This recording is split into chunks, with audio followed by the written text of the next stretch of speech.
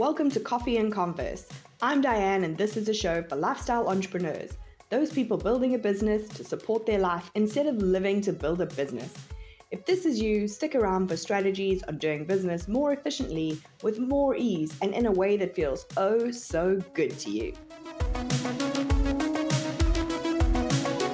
Hey, this week I'm doing something a little bit different because it's Coffee and Converse's birthday week. Coffee and Converse turns 3 on Friday the 1st of September, and that's a little startling to me because I can still remember what it felt like to push publish on that very first episode like it was yesterday.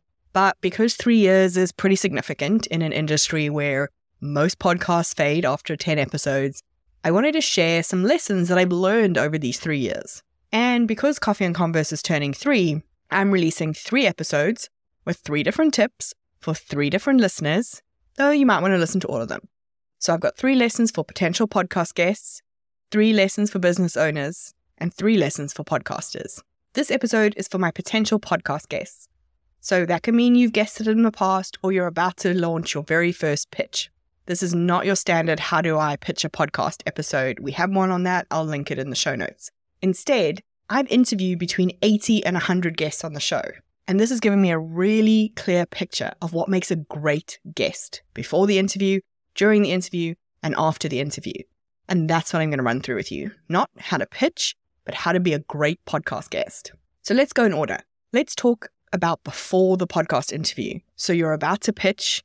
We all know the standard advice about researching the show, listen to a couple of episodes, and then pitch in a way that tells them that you care about what their audience is going to get from the show. Unfortunately, there are still a lot of people not doing this base level work before they pitch. But I know that's not you, so I want your pitch to stand out from all the other pitches that podcaster is getting. How do you do this? Pitch a topic that you aren't pitching everywhere else. Nothing says, I understand your show.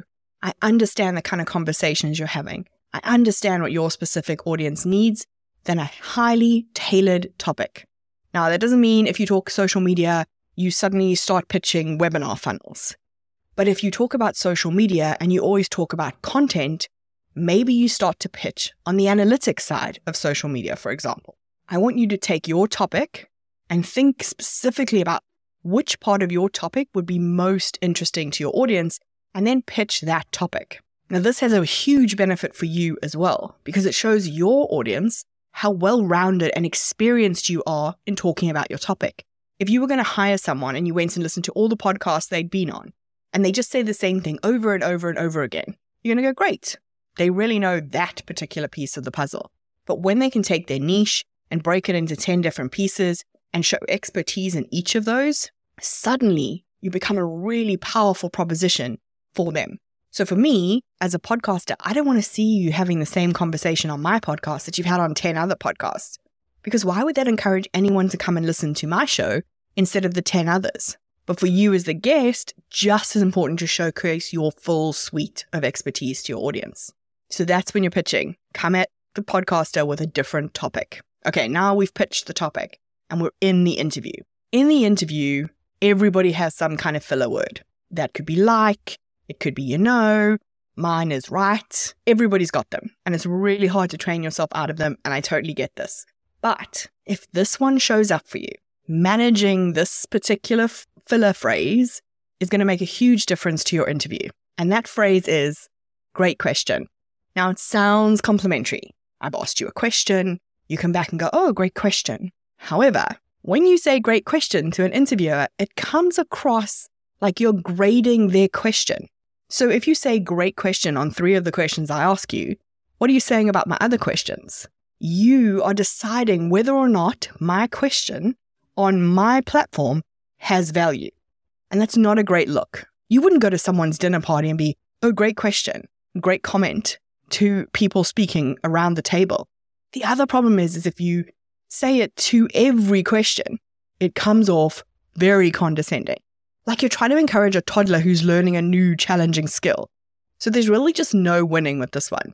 Most people use this when they've been asked a question and they need a moment to think. So I just want you to be aware of it so that you can manage it. And next time, try this instead. When you're asked a question and you need to think about it, I want you to just pause and then respond. just like you would in a normal conversation. Now, I do think there is one exception to this rule, and that's when it's a genuine expression of curiosity, where people may not have been asked the question before, and it usually has a moment of, oh, that's a good question. And you can hear the difference between a genuine, whoa, that's a good question, or, oh, great question. It's genuine surprise and genuine interest in the question, but it usually only happens maximum once in an interview. You're talking about your topic of expertise. Most of those questions you're going to have been asked in some form or other before. So if it genuinely slips out of your mouth, don't worry about it. But if you're using it regularly through an interview, it may be time to think about how you can slow down or insert a pause instead. Finally, we're on to after the episode. Here's what I want you to know about promoting a podcast that you've been on. The whole exercise of being on a podcast is a collaboration. You bring interesting expertise that my audience is interested in. I make you look good on the episode, and then I share the episode with my audience, and you share the episode with your audience. It's this beautiful, balanced quid pro quo that we have going on. It's a collaborative partnership. So we've done the show. You've brought an interesting topic. I've made you look good. I've shared the show. Your baseline collaboration is that you share that you are on this episode. But what I want you to be aware of is that your people and your future potential collaborators are watching how you share the podcast that you're on. They're watching how you show up in a collaborative experience. So if you decide to do a podcast roadshow, which is super popular in the run-up to a launch, and your side of the promotion gets lost in a sea of 30 other episodes going live in the same week, your collaboration with me as the podcaster is over. Yes, I'm going to take notes, and if there's an opportunity to have you back on the show or to feature you in something else, you might not be top of my list. But I'm not who you need to worry about in that situation. People who are thinking about asking you to collaborate are watching, and they can see how much effort you bring to the collaborative experience. If you are using podcast guesting as a visibility strategy, it is also making how you show up in a collaboration very visible. So you want to make sure that if you're signing up to do a show, that you have a system where you're going to promote each episode that you're on in the same way, with the same enthusiasm, giving each of them room to breathe, no matter how many you've been on. So I want to repeat that. If you're using podcast guesting as part of your visibility strategy, you need to understand that the flip side is that your collaboration strategy is also going to be showing. It's not just about sharing the show. So if you're thinking about podcast guesting, whether you've got some coming up, whether you've never done it before, I want you to take your topic, break it down into 3 or 4 different areas that you can speak on with expertise, and really think about which of those fits the podcast that you're pitching. Then when you're on the show, I want you to remember that the podcaster is working really hard to make you look good and is asking questions that they believe their audience would want to know the answer to. Don't get stuck on grading them. Rather than say, great question, take a beat and then just answer the question. Finally, remember that podcasting is a collaboration, and how you promote the show speaks to how you show up as a collaborative partner across your business. So I hope my hard-learned lessons over 3 years have added some value to you in Coffee and Converse's birthday week. If they have, I would love to hear from you in my DMs on Instagram. I'm at Diane_Mayer. I'll put the link in the show notes. Please slide into my DMs. Tell me which one landed for you. I'd love to carry on the conversation. If you enjoyed this episode, don't forget to follow the podcast and leave us a review.